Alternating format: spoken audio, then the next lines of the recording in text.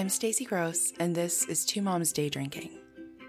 Aaron Stearns has a unique perspective on a lot of things because he's experienced a lot of unique things for a man, and especially for a man his age.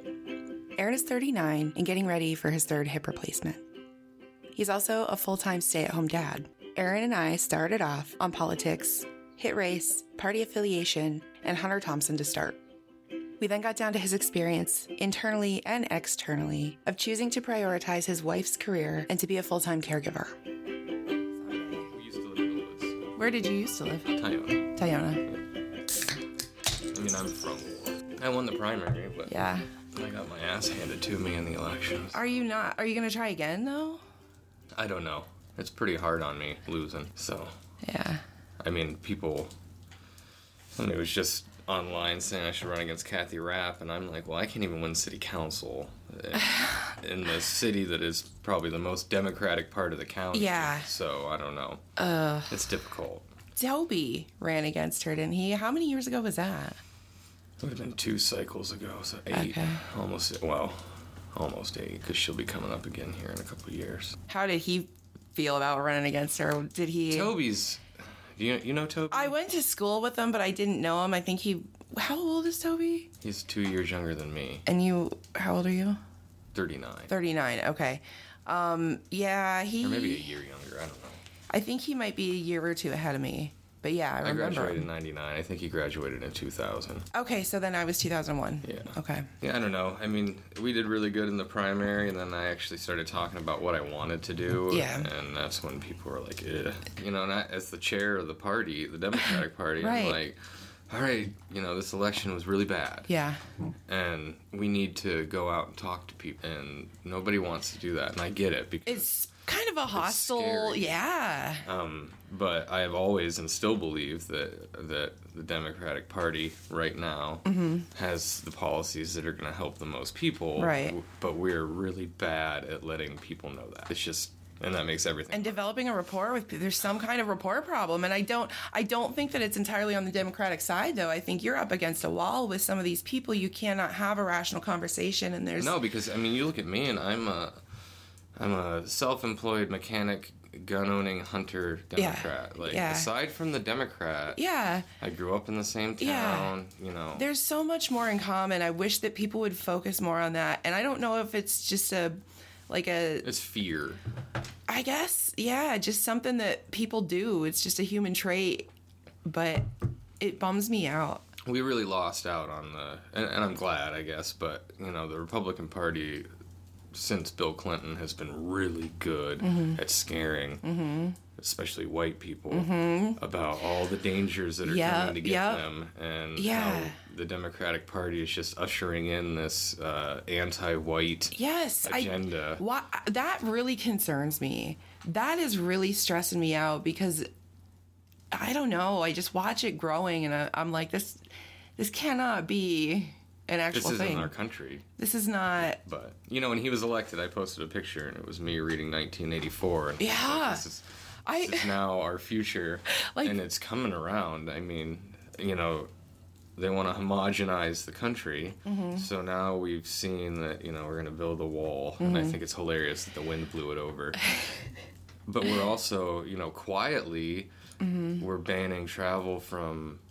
all of these mostly poor, mostly Muslim or African nations, and not letting them even come here. Right. That's horrifying. And it's happening quietly, and that's what's concerning, too, because this is how it gets to a point. Right after he was elected, I wrote to Michael Yon at Authors, because I try, whenever I need a book or something, I try to go there first, and then if he doesn't have it, then I'll go to Amazon. I do, too. I wish he would sell me the...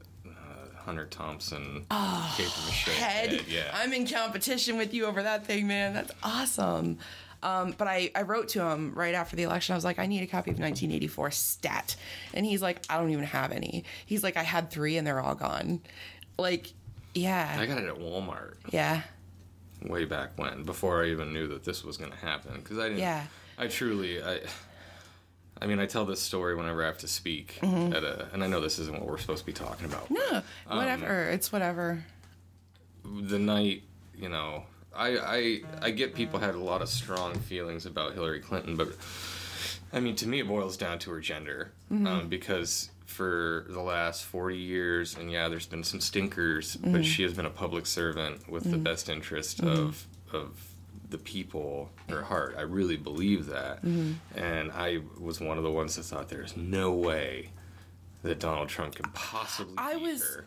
He looked like a buffoon on television. I mean, it was absurd. It was like a caricature. And the night, when the election, when it started coming in, Chris and I were on the couch and the kids were in bed, and we both just cried. I mean, and to have Pennsylvania be the turning point.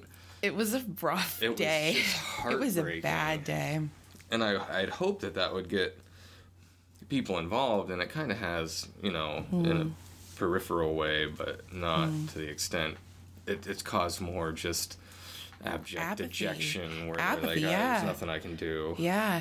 And it's terrible. Yeah. The party at least has realized, because the Pennsylvania Democratic Party and the DNC for years focused on Philadelphia, Pittsburgh, and they could win Pennsylvania with those two, and it's just not the way it is anymore. It's changing, yeah. And I think, with John Fetterman, who's an outsider candidate, he came to Warren so many times, and he went to all 67 counties, and, the PA Democratic Party has, embraced that, and that's how they got Erie back. Right. So there's hope for Pennsylvania, because if Erie, if they can lump Erie in with Philadelphia and Pittsburgh, we're okay. They have enough there. But I'm curious, when Cody was here, he was talking about, America's culture is almost generational. So, the boomers are their own sort of culture, and then the millennials, and then we've got these Gen X, and I know technically I'm a millennial, don't identify with it. I identify with Gen X, and I'm right on the cusp. Yeah. So not only is America full of all these different cultures, but now we've got these generational sort of boundaries and I think part of that is technology. Boomers and Gen X and millennials all grew up in such a vastly different manner. But Gen X, I think, has the most interesting because we're right at the border. I went from there's a landline telephone, and that's the pinnacle of technology, and then caller ID, and then all of a sudden we're fucking Facebook and Snapchat, and I'm like, and it came all at once. Yeah, it seems like it was a decade, and everything just changed completely. I remember working in the mall when the first cell store with the Nokia box phone, and nobody had cell phones. No. And that just kind of popped up, and I remember we were working at the Pretzel Zone, right on the corner by Bonton, right, and the kiosk for the cell phone was right here. Okay. And this guy came up every weekend and would yell at people when they went over there that they were going to get brain cancer. And it actually ended up in a fist fight. No! Eventually the guy in the cell phone kiosk, jumped over the kiosk and ran over, and they were, engaged in fisticuffs because that technology just blew people's minds. Yeah, it was too much. It's magic. That is a really good illustration of what I mean. These social changes, these really deeply instilled, values and beliefs are clashing with the technology that's coming, and all the generations are just freaking out. And it builds into the fear. Right, exactly. And then for whatever reason, people, when we get scared, we shut down, and we need to be reaching out instead. I think that's where we're going wrong. And it's not going to happen quick. Mm-mm. I mean, even within the Democratic Party, Bernie bros and people that like Warren, and Joe Biden's too old, and this person's too young, and this person's a woman. Yeah. It's as a moderate Democrat in a red county, I'm just everybody settle down. Everybody just calm down. Just wait. You know, in the media, and I'm not one of those, the media is evil. Right. But the DNC and the media, they make money off of the angst. Right. And that's why we have, when did the debate start? 2 years ago? I mean, it seems like they've gone on forever. Forever. Well, and that's the thing. I mean, the media is fine and well, but I mean, they depend on you not being a discerning consumer of what's being put out there, and they depend on you choosing your source of information and then sticking with it and not looking around. Right. And so that's where the problem comes in when you want to. And you have to, people don't want to source things. They don't want to. I like to know what I'm talking about before I talk about yeah. it, and read, because we could go on your computer and we could find 10 polls that say Bernie Sanders is going to win Iowa hands down, and then we could turn around and just change a little bit what we type into that, and we can get Elizabeth Warren is going to win Iowa or Joe Biden's going to win Iowa, and it's we should more focus on, hey, just go vote, and then we'll find out, just go and vote your conviction and vote who you've researched. Yeah. And if everybody did that, if everybody just researched their candidates, we would be better off. Because I don't think anybody knew. Right. And it's not all Trump, because he's not politically savvy enough. I think the Republican Party, once they were like, all right, this guy's going to win, figured out how can we mold him to our advantage. Yeah. And all they have to do is keep him in power, because that's all he wants. Yeah. I mean, he's not... And the man's not dumb. You don't either. He's either the most brilliant shuckster of all time. Exactly, that's what concerns me. But he's not dumb, but he's not savvy enough to come up with these little nuanced things that they're doing behind closed doors. That, like, he's the guy out front that says stupid shit, so that everybody looks at him, while the rest of them are, sweeping travel bans, and like nobody from Nigeria can come here now. Yeah, why is that? Like, I think people go. I think the problem isn't necessarily that people aren't sourcing their news or checking, but they're looking to confirm what comforts them instead of being comfortable with the fact that what it actually is might not be what's comfortable. Well, how many people out there believe, and I'm sure you've seen the memes a million times, that illegal immigrants are getting Social Security? It's... And no matter how many times you say... It doesn't matter. It doesn't happen. It isn't impossible. Unless they had a lot of money to go buy a fake Social Security number and get through all that. Which they don't. I mean, I think that's what people think. They're thinking, like, they're living better than me, and I'm like, most of the memes make it seem like it's a legal thing. Like, oh, yeah, you come over here, you get Social Security. Like, you just show up and you get it. But no matter how many times you say that's impossible, they just, you're lying. Well, and what's frustrating is this is not hard information to find. You hear this outrageous claim, they're getting Social Security. That is so easy to fact check. I mean, it is so easy, and no one will do it, because I think for whatever reason, it's comforting to have that little bitch against them, because now... And most of the people we're bitching against are non-white. Yeah. I mean, and I'm not, I'm white. Yeah. But we have still, a big race issue in this country. It's just this enormous issue. Right. We have a misogyny issue. Still, one of the greatest places in the world to live, but I think that we've rested on that for too long. Because for a lot of people, it is not one of the greatest places to live. Well, and that's progress, once it stops being progress, it becomes stagnancy. Once you're comfortable where you're at, then that's where you start to have problems. Yeah, I mean, how long were we comfortable with slavery? Exactly. How long were we comfortable with women not being able to vote? Right. Child labor. We were comfortable with those things for an awfully long time. Yeah. When we're comfortable, I think we're getting into a danger zone. I think when we're not being challenged or having to confirm our own beliefs. And when there's not a voice there saying, hey, we were fortunate throughout our history, and I still think it's there, that it's coming, that at different points, like, that one voice shone through. Yeah. It came through, and people were like, oh. Enough people went, oh. Yeah. Okay, that is wrong. Right. And it's frustrating trying to generate the number of people that you need to get the ball rolling. And it's frustrating just waiting for that voice. Like, I look at certain political candidates and I go, well, yeah, that he could be the one, or she could be the one. I think I love Elizabeth Warren, and she's great on, being against rich people, but I don't, the voice I'm looking for is not going to be somebody we've met necessarily. It's going to be brand new, and that's what's going to wake people up. That's what's going to draw the attention. Yeah. And I mean, you look at the Democratic field, we're full of 70-year-old people. Those voices have been around for a long time. And it's hard to be a different voice. And there's a change in, I think, why I love Hunter Thompson so much is that he was like, fuck your boundary. Fuck your boundary, journalism. I'm going to write.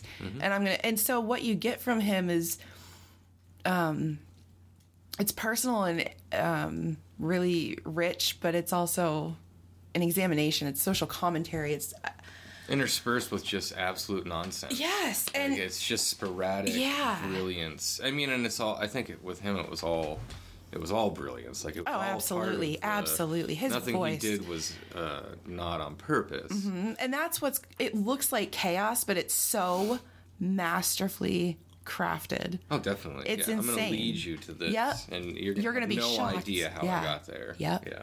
I love Hunter Thompson. Well, actually, I've got Hunter Thompson. Do you? Oh, nice. Yes, buy the ticket. Bats too. Nice.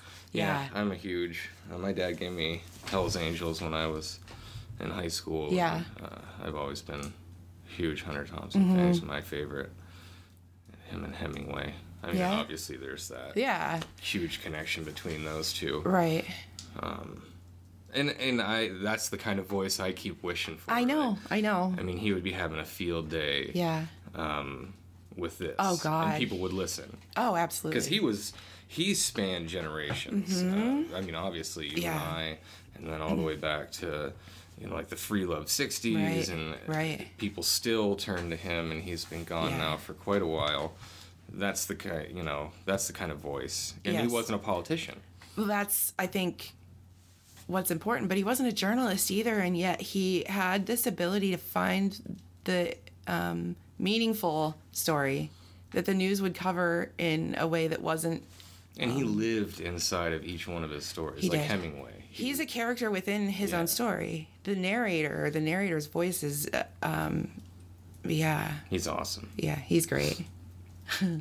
Yeah. And that's what I keep like, oh, it'll come. It'll come. And it's not yet, but it will. I mean, somebody will pick it up. Yeah, I keep thinking that voice is out there writing, and somebody's turning down those stories, and someone's rejecting those essays, and turning down those albums. I keep waiting for music to come out. Because Green Day did it kind of with W, and it was a bit like, whoa, because it had been decades since anybody was really politically motivated that was a big star in music. And Dave Grohl's done some stuff, but you don't have that like Bob Dylan or Pete Seeger or every band in the 60s that was, rallying around the anti-war movement. And we don't have that. Yeah. It needs to come. I keep hoping, because I feel like, okay, I was at the middle of the technology boom, and I witnessed this entire, big bang of a whole new world, and I want to see that happen with art and with music and with writing too. And I'm really hoping that we're going to get our generations like Bob Dylan. He's out there somewhere. Yeah. She's out there. Yeah. But I think it's difficult too, because the music business has always been. As Hunter Thompson said, a cruel and foul money pit. But it's even worse now. I mean, having been in bands, but not anything, close to famous, but you don't make any money. Right. And the big bands don't make any money either. Yeah. I mean, they go into huge debt to make these albums, and there's got to be a big fear of, well, man, this is my one shot. Yeah. Like, this record company is giving me an opportunity to make an album. Right. And if I don't make a good one and they reject it, I still owe them that money, and I'm going to be bankrupt forever. Yeah. Or if the people don't like it. Yeah. It takes... That amount of risk is can be Green Day could do it. Yeah. They were already huge. They're big. They had nothing to lose. They were established. But to have somebody new come and do that would be... Yeah. It would take a lot of... That's why I love reading unestablished writers. I love finding indie bands, because that's where the interesting ideas are. I mean, I think when you get to a certain point that a record label is offering you a deal, there are concessions that you're going to have to make creatively. There just are. Oh, yeah. And that's where I run into trouble. But I love reading new voices, and being in punk rock forever. I mean, some of punk rock actually tends more to the fascist side, or at least it did back when. But that was an area I thought, well, like somebody will come out. Yeah. And I haven't really, Billy Bragg always. I go to Billy Bragg, Mike Ness from Social Distortion. I guess he got in a fist fight at a concert with some guy in a Trump hat or holding a Trump sign. Really? And he said, so, at all of his concerts, he does a little blurb about there's no room for hate here. Yeah. But it's not, to me and you maybe Social Distortion is a big deal, but in the grand scheme of things, most people don't know who they are. Who they are, yeah. It's a small group that... It's unfortunate. Yeah. Yeah. And, I think music is really regional now. It's very local. Yeah. You have the huge, the stuff that comes out on Spotify and everything. Right. But, like, people in one area listen to one kind of music. I oftentimes hear the same country songs that were playing across it when I was 15 years old. Like, the radio station plays the same things. Yeah. And again, like, I have the same experience when I was a kid. I had a horse, so I would go up to the horse barn and the country would be playing. And now, this past summer, we got a horse. We didn't keep the horse, but I was back at the barn and I'm hearing the same songs I heard when I was 14. Yeah. And it's like no time has gone by. And that's almost comforting. Like, there's a little nostalgic, niceness about it. It makes things easier for people. Yeah, but it's much easier to hold on to those safe beliefs that you've grown up with if you keep your circle small. Yep. Because if you're just worried about Warren County, you know what you have to do to fit in here, make it here, be okay here. Yeah. Maybe not financially, but just as a person. Even socially, I think overall things are becoming it's becoming tougher to make it and to get by socially and financially for a lot of people, and so that and if you try and branch out, it's even harder. Yeah. Because I look at people I went to high school with, on Facebook, or even speaking to them, and there's a huge difference between those that moved away and those that stayed. Absolutely. Yeah. And that's not a commentary on who they are as a person or how they are as a person, but the way you live your life and act in Warren County is far different than Pittsburgh or the West Coast. Right, yeah. Yeah. And I run into that here where people think, we're ultra liberals. Man, have you ever talked to somebody from New York City? You ain't seen nothing yet, sir. I would get kicked out of the ultra liberal party. Right. There's no way. Yeah. But to hear to them, maybe I am ultra liberal. Right. But truthfully. Yeah. That's why I went with libertarian. Honestly, I just did not want to be a Republican or Democrat because there's too much. I don't know. There's some good libertarian ideas. Yeah. There's some people that skew it. Absolutely. Yeah. Evil. Yeah. Absolutely. I don't identify with either one of those parties. And that's something the Democrats have to get over. I don't need you to be a Democrat. Yeah.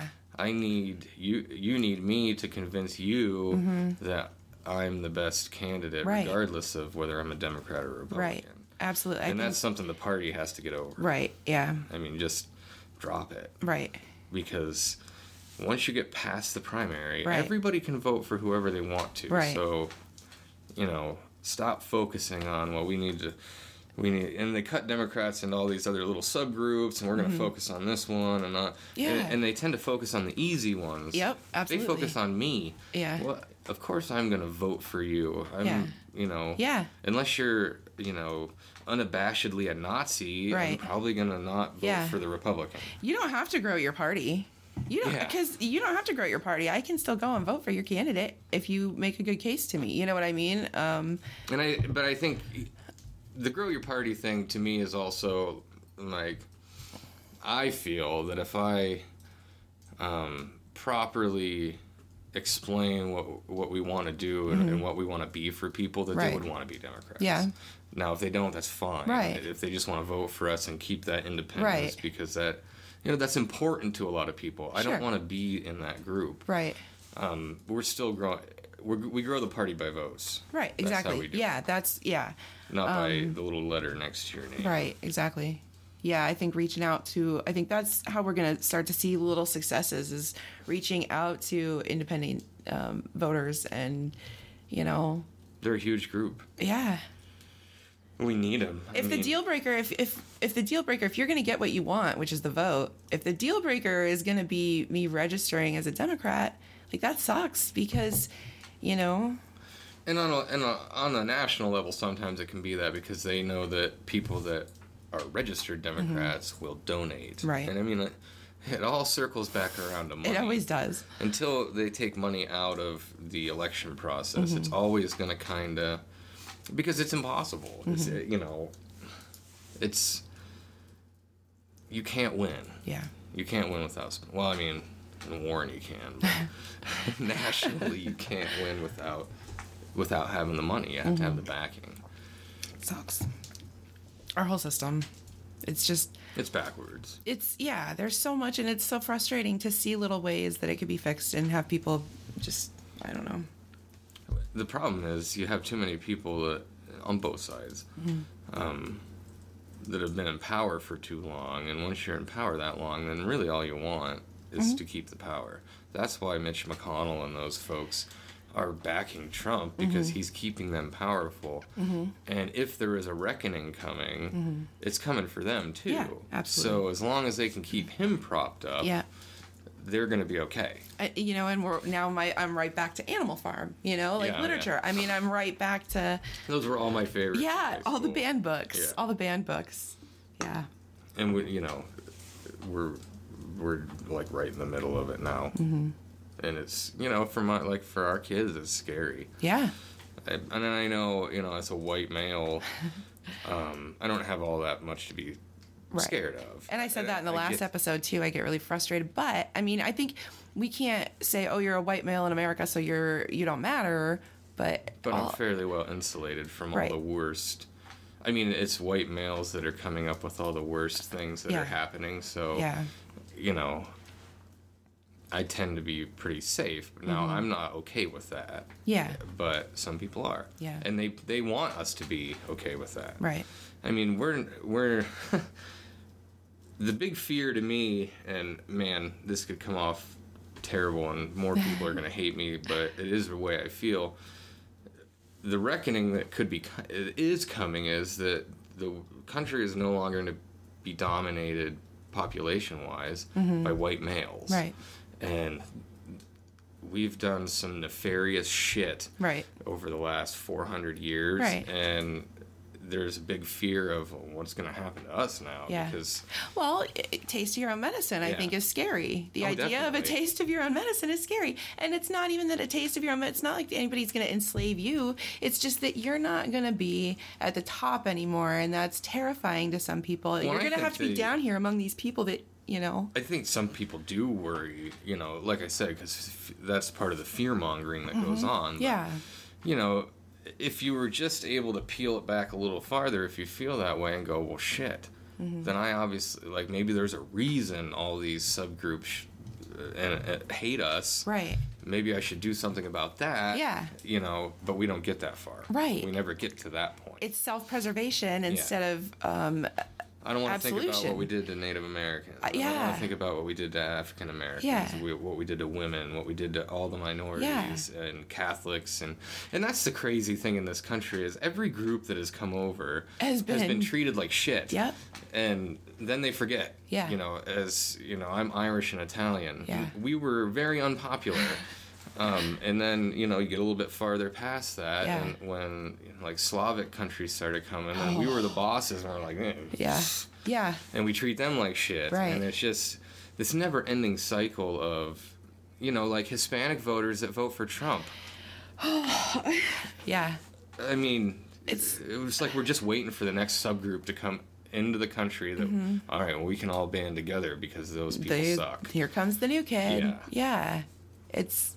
I don't know.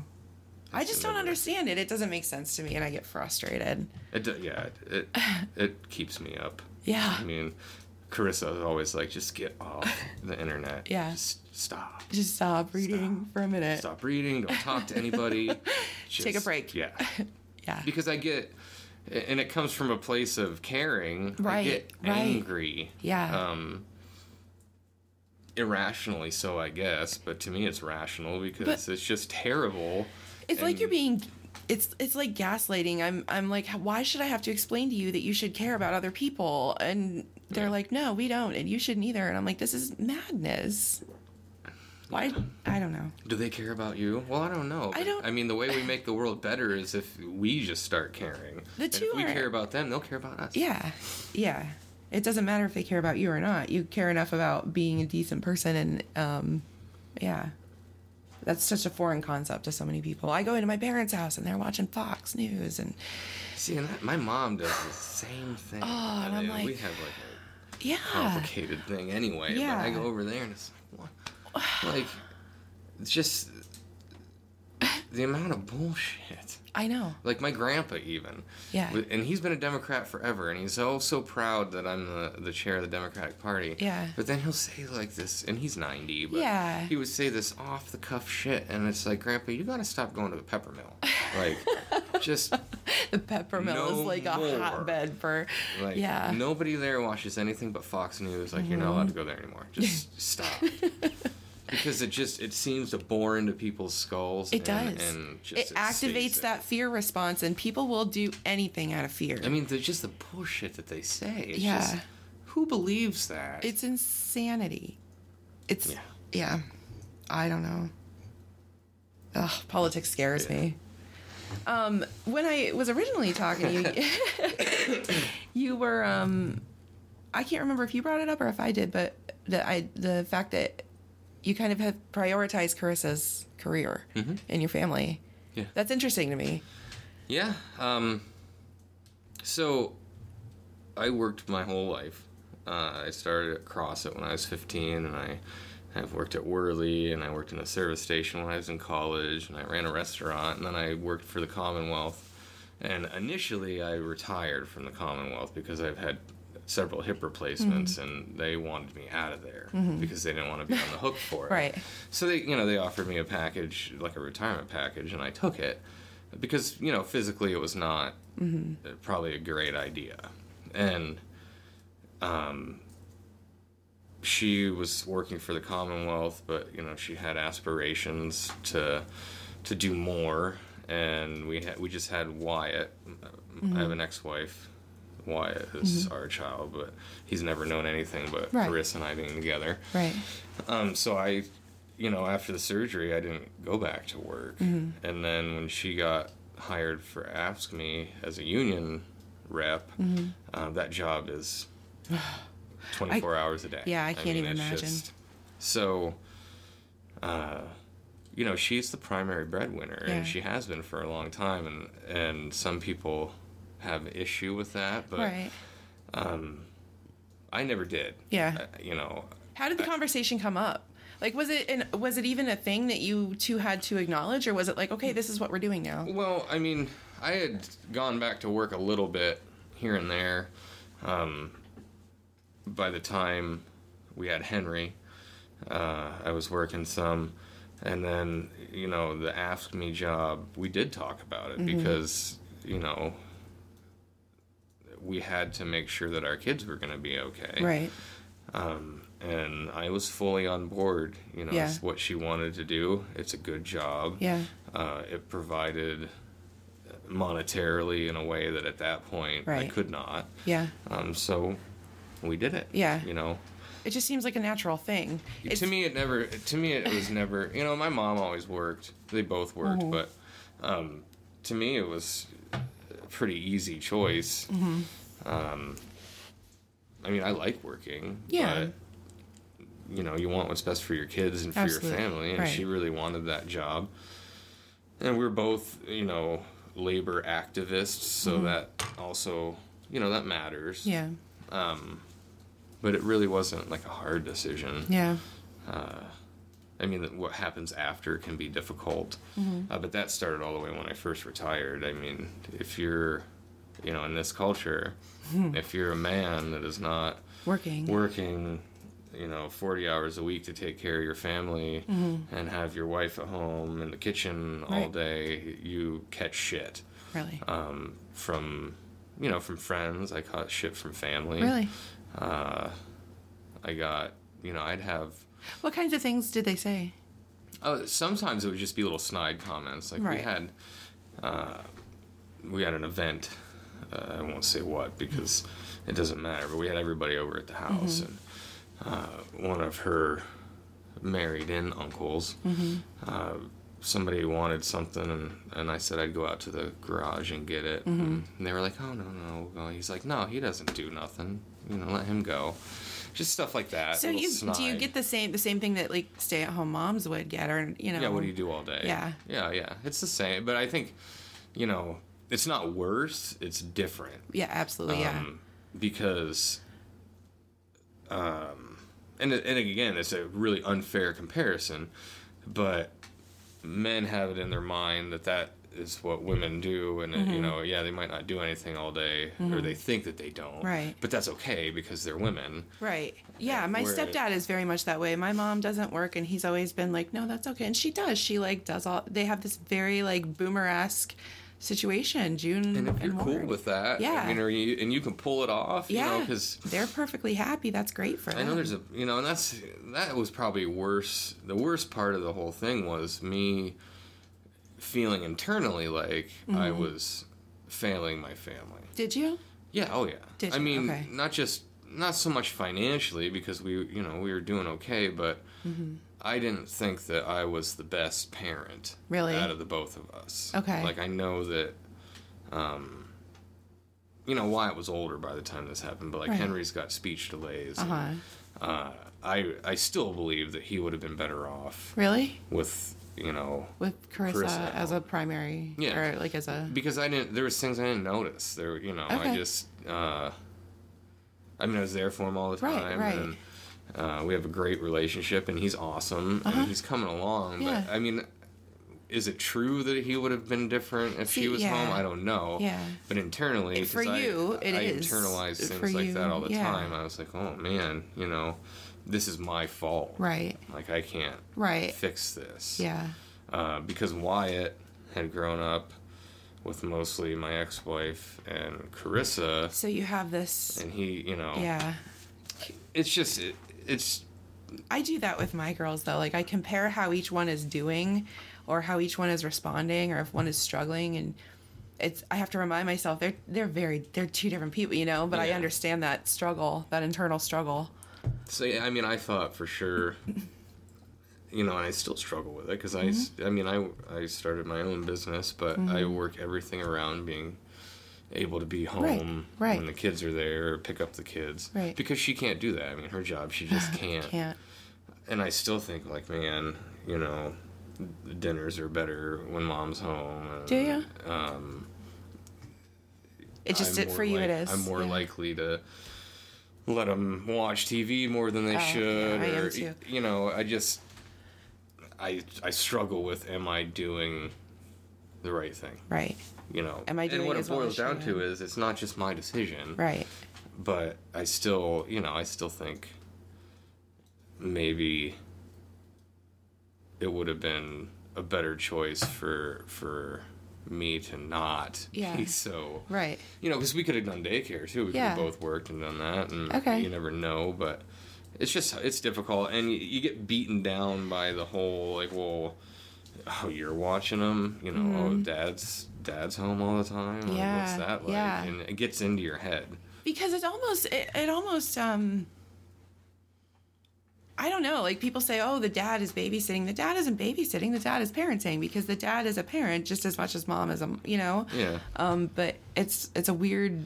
There's those traditional roles, and it's beaten into your head, as a male from the time you know anything. Right. From TV and from books and from everything you see, that dad goes off to work and mom takes care of the kids, and that's why our country's been great, is because, Yeah. And I think there are tons of things that moms do for children that dads don't understand. Right. There's bonds there that I'll never get. Yeah. But I don't believe that means mom should be chained to the fucking refrigerator. Right. Exactly. If she doesn't or can't be. Because if that's the way that you want to set it up, my marriage, things were they had a very traditional worldview surrounding marriage. But if mom isn't happy, like if mom isn't, taken care of emotionally, then you're not going to get those bonds anyways. You're not going to get what it is that you're trying to force. And if she wants to quit, right? Like if she decides that she wants to quit and be home with the kids, then I'll support that too. Because at the end of the day, I'm happy. Mm-hmm. I love my kids, and mm-hmm. I think we get, they get what they need. Yeah. I know that I'm not a detriment to them anyway. Right. Yeah. But Chris and I are a partnership. Yeah. We talk about things, and we try and agree on everything, mm-hmm. Even though everything is for the best of everyone. Our own people. If she came home tomorrow and said, "Fuck it, I'm done." Yeah. Okay. Yeah. We'll figure it out. Right. I mean, we're in a lucky situation that we can figure it out. Right. But I think that's the part that the outsiders didn't get was I wasn't shoving her out the door. Right. Like, go to work. Yeah. I just want to sit at home. It's just the way things worked out. That's just how it is, yeah. And Wyatt really needed me. Mm-hmm. He was going through some stuff when I had that second hip replacement and retired. Yeah. And I've been dealing with that physical pain since I was a teenager. Right. And I've always said if there was ever a blessing in all that, it was the fact that I could be home when he was going through that. Yeah. And really needed me. Right.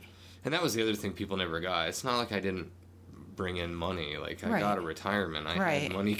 Right, yeah. I was but still... that's a very, yeah.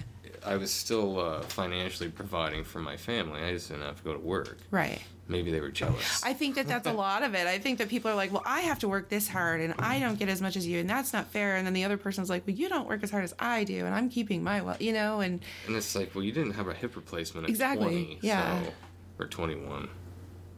I don't know. Chris is better at the numbers. Yeah. I had one at 21 and one at 30, I think. Yeah. I'm having one in April, too. Oh, wow. Yeah. Different leg this time. Yeah. Ugh. I'm going to even things out. Even things out. How long will the recovery from that be then? It all depends on how my other replaced hip handles it, but it shouldn't be bad. They've come a long way. Yeah. Like, I am cut from stem to stern on this side of my body, and he's like, well, this one would be like this tiny incision. And that's where most of the recovery comes from, is from all the muscle cutting. Yeah. Truthfully, once they put the new hip in, it's stronger than the old one, so I'm hoping to be back, fixing cars and whatnot within a month. Oh, wow. I mean, and I've always pushed it in the past, too. Chris always gives me a hard time, because, we lived in a trailer the last time I had one. They sent me home with a walker. Well, it didn't fit down the hallway. Right. So that was the end of that. Yeah. I still have it, though. Yeah. I have the walker. And they asked, they're like, you got your own, right? I'm like, yeah, I got one. We're set. We're all set. Yeah. I got crutches, walkers, canes. You've got a little, home health care store set up. Will you have people who are going to be able to help you then? Yeah. Carissa will take some time off. And then my best friend, Riley, who watched James Henry for us a lot, will come over, and I've already talked to daycare. Once I can drive, and my friend works at the daycare that I went to high school with, Elizabeth. Yeah, that's it. Oh yeah. Yeah. They were like, oh yeah, just let us know you're coming. We'll come up and get them and take them down. And I'm sure Carissa's mom and dad and stepdad and my parents will help out if I need it. Yeah. I mean, I'm pretty adept at getting This is by. not your first rodeo. But with Henry, I'll need some help. Just because he wants to crawl on me all the time and have me carry him everywhere. Right. How old is he? 4. Okay. There was no actual pause there. Well, I figured it out. Everybody has to stop and think about it. And when people ask me my age, I have to stop and think about it. I'm like, I always add a year to myself, because then I get to hear him go, no, you're not. You're 39. Oh, Then you feel better. Yeah, just a little bit better than I thought. Do you enjoy being home with them? Do you enjoy, because I always struggled with it, and I'm curious, what your experience of it is, just subjectively, I guess. There were times I mean, there's times during every day that I enjoy Absolutely, it. And then there's other things that I know I'm not good at, and I get frustrated that I'm not better. Right. And that makes it hard. Just what I talked about before. I love my children. I enjoy the hell out of them. I like kids in general. But I missed working. I mean, obviously, I went back and started working again. Right. I always needed those interactions. I needed interactions with other adults. To give that up was really hard for me. And that was hard for Carissa too, because then she would get home from work and I'd be like, I want to talk her ear off. And it's like, well, I had like a 5-year-old all day. And I don't, I didn't have a band then, and I didn't have a lot of friends. It's like I have nobody to talk to. Yes, it's very isolating. It can be if you don't have an opportunity to get out. And I'm not the kind of person that just runs out and tries to find somebody to chit chat with. Yep. The construct of employment just provides that in a nice, neat little way that I don't have to manufacture. Here are these people. I have to see them. Yeah. So I have to talk to them. Yeah. Yeah, that was tough. I've enjoyed. I believe I'm lucky because a lot of dads don't get to spend that much time with their kids for whatever reason. So I'll always cherish that. Right. That's the best part of it. Yeah, yeah. I think with anything you do, if you go to work every day, sometimes you're like, man, this fucking blows. Yeah. And not that I ever said that about being home with the kids. No, but it's like, it's the same thing every day. Yeah. It's the same shows every day, and it's the same.